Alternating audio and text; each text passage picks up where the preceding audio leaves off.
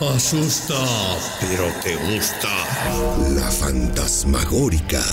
El lado oscuro del fútbol.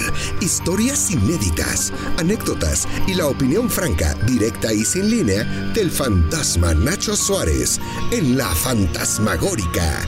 ¡Uy, qué bello! La Fantasmagórica, exclusivo de Footbox.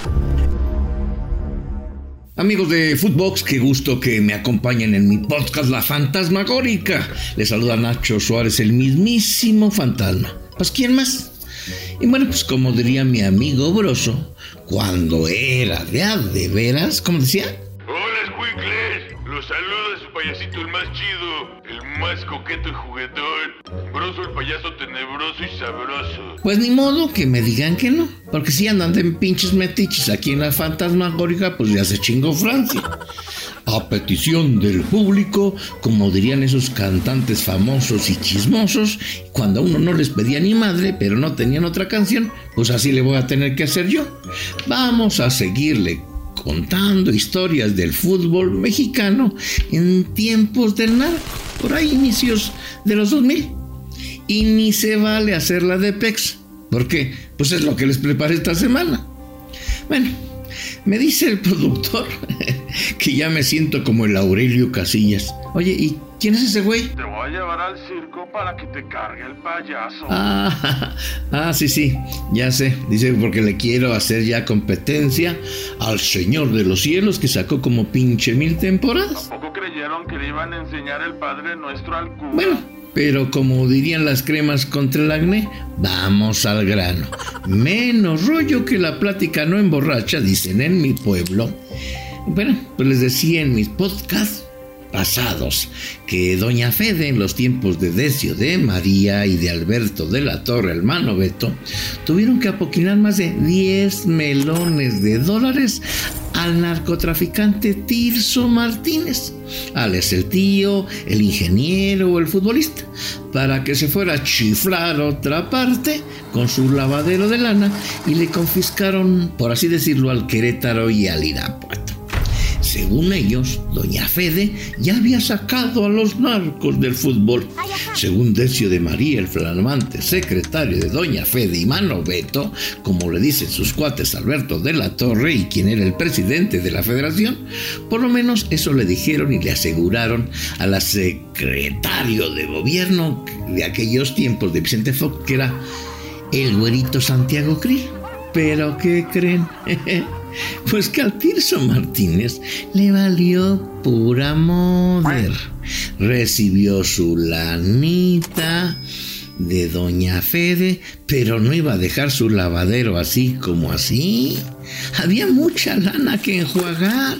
Recuerde que cuando lo atraparon en el palenque de la Feria de León, oyendo a Joan Sebastián, lo pudieron extraditar porque lo acusaron de introducir 500 toneladas de cocaína a los Estados Unidos. Nada más. O sea que había que lavar y varias veces lavar. ¿Qué hizo entonces Tirso Martínez? Pues solamente le bajó a los reflectores. Ya no estaría en el vendaval, ya no estaría en la primera división, que tenía pues obviamente pues muchos reflectores. Ya estaba muy visto. ¿Pero a dónde? ¿A dónde se regresó? Pues a la división de ascenso. Bueno, cuando había ascenso, porque antes de que apareciera el mi rey de Santos Laguna, cero que ver, güey. Una vez ascenso. ¿Cómo chingas no? El fútbol era más pobre, pero más justo. Bueno, les decía que a Tirso le valió Mauser y siguió en el fútbol. ¿Qué hizo entonces? Pues Tirso siguió operando sin problemas, sin molestia alguna en la división de ascenso, que en ese entonces se llamaba Primera A. Eso sí, con un perfil más bajo, con otros prestanombres, pues no importunaba mucho. Y en esas divisiones, pues no cuentan mucho. Sí, hoy el ascenso tiene ya algo de difusión porque lo transmiten, pues prácticamente todos, pues en aquel tiempo ni quien pelara a la Primera A. Como les decía, a Tirso no le quitaron los equipos ni le congelaron sus cuentas. Al contrario, se los vendió legalmente, así entre comillas, a doña Fede, y se involucró con los mismos esbirros de siempre y algunos otros. Pero siguió comprando empresas, fachadas y nuevas franquicias y equipos. Ustedes dirán, ay, pues ¿a quién compró el famoso tío? ¿Cuáles son los otros equipos? De esos no me acuerdo. Bueno, pues le diré que en el 2005 compró a los entonces llamados Huracanes de Colima, sí, a los Huracanes de Colima y a los Guerreros de Tlaxcala. Además, el Celaya ya era de su propiedad. Recio de María presumía que lo había desaparecido y tenía Tirso 3 equipos en el ascenso. Bueno, lo que no terminó nunca fueron los escándalos. Los Guerreros de Tlaxcala armaron un trabuco. Casualmente, aparecieron muchos jugadores del Irapuato. Sí, el equipo del Tirso. Sí, aquel Josías Ferreira del gol en la final contra el León. También el greñudo Cristian Morales. Bueno, pues los Guerreros de Tlaxcala no tuvieron una buena temporada y el equipo tuvo que emigrar meses después a Ciudad Obregón. Pero ahí quedaron los testimonios de las caravanas de suburban negras que blindadas escoltaban ocasionalmente el Ferrari del llamado El Señor, que seguía pagando en efectivo y en dólares en bolsas de papel de estraza. Otro de los equipos que el tío de aquel 2005, como les decía, compró, pues fueron los Huracanes del Colima. Y esos eran la contraparte. Este equipo era el favorito para ascender.